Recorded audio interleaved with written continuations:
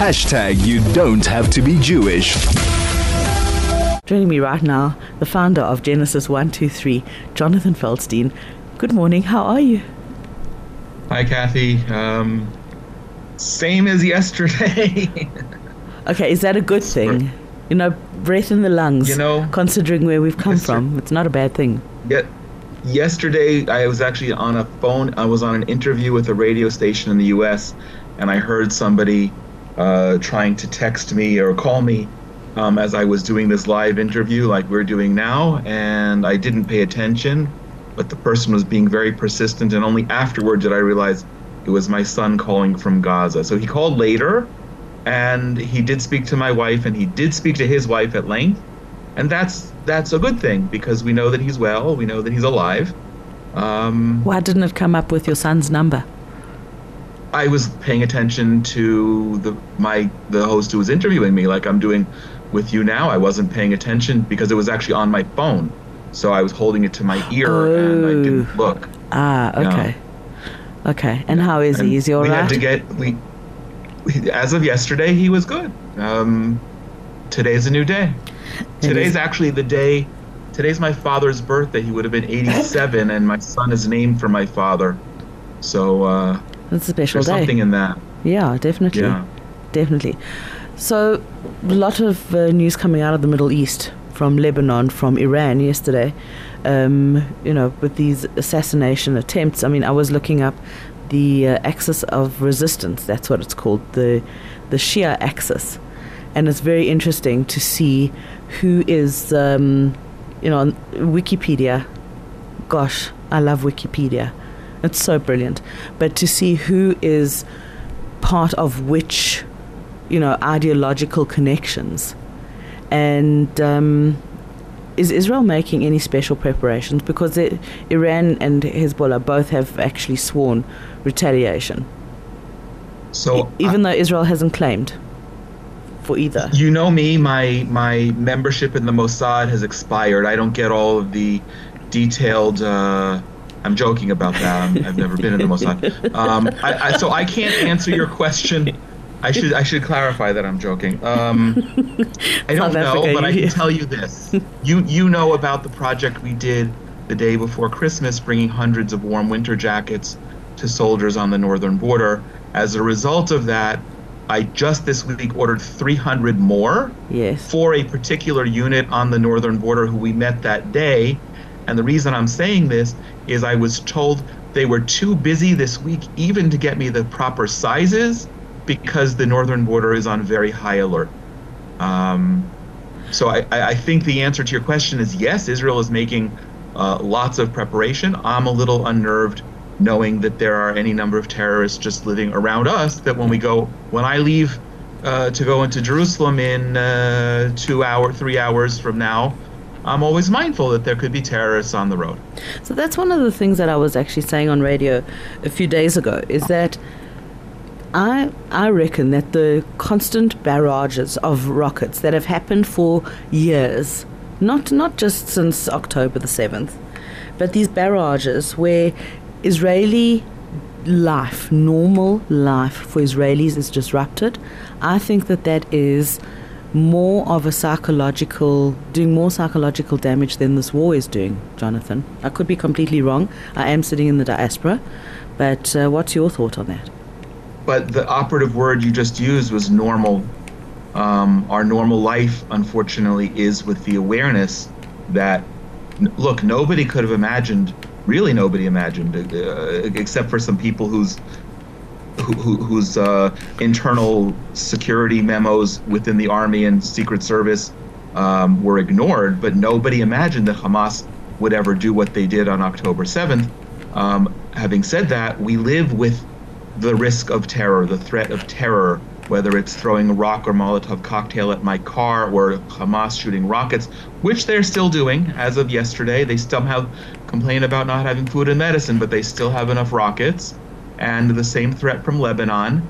And that's our norm. That is the norm. So whatever was before October 7th has been changed, but it's still our norm, if that makes sense. It does make sense, unfortunately. It's Yeah, I just think, and people that I speak to in Israel say, you don't really want to go too far from home, because you don't want to be in your car on the highway when there's a rocket alert. Where you have to stop your car, you have to get out, you have to lie down. You don't want to be, and just the trauma, and we've got a lot of Israeli listeners, Jonathan, and we used to play, as soon as there was a rocket alert, we would play the siren. And that's been for years.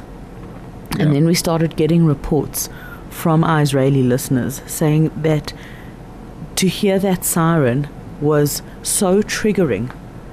Yes. Because we were playing it irrespective of what area, right? So if you're living in a certain area of Tel Aviv, the siren will only go off in your area. But we were playing the siren just to give South Africans a perspective of what the reality was. Is that every time there was a rocket alert, in real time we would play the siren, and it was so triggering that we actually had to stop doing it, because it's not kind to do that to anyone. There are a lot of things that were triggering. On one of the interviews I did yesterday, I explained how my not yet 3-year-old grandson at the beginning of the war was very upset. We're 40 miles from Gaza, from the northeast tip of Gaza, but we still have planes flying overhead, and they're loud.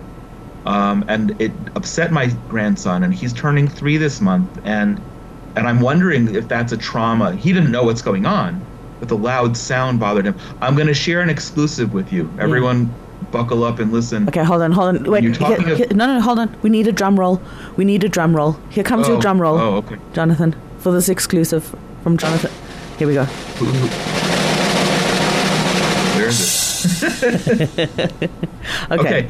You talked about is people not going out and staying close to home, and that was definitely our case. My case at the beginning. I didn't want to go because we didn't know where we would be if rockets were coming. And again, we're far away. We had them, but we're far away. The door to my office is closed. My wife is having coffee in the other room. I've not even shared this with her, and I've not shared this in public at all. I avoid going out because it's very hard to say.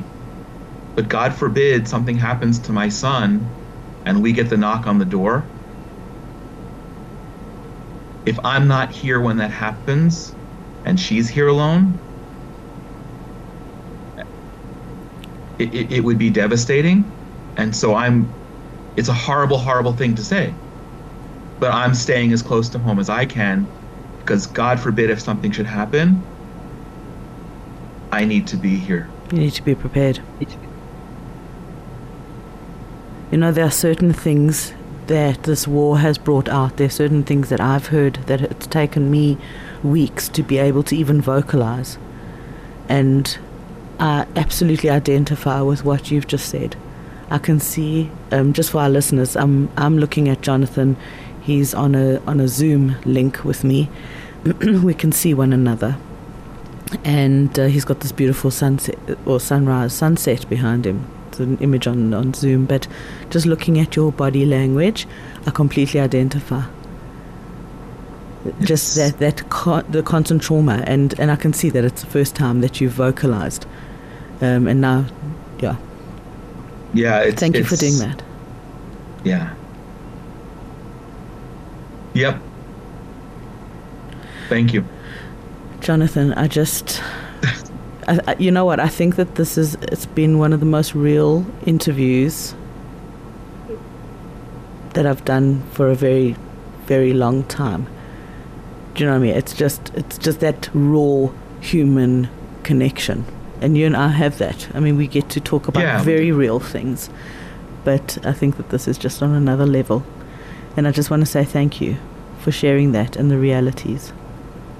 Yeah. May you and your family always be safe. Helpful. Thank you. Thank you. Jonathan, I look forward to speaking to you. Hopefully we get to speak tomorrow. Yes? Okay. Sure, why not? I have nothing better to do at 6:45 in the morning. Jonathan Feldstein. Let's try and find some...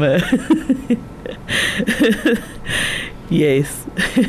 Okay. Etienne Swart is actually he's one of our listeners. He's sent you a message and he says, "You will not get that call, Jonathan. God is great." Isn't that beautiful? Thank you, Etienne. Thank you. And Janine Bloch, she says, "Love, light and strength always to you."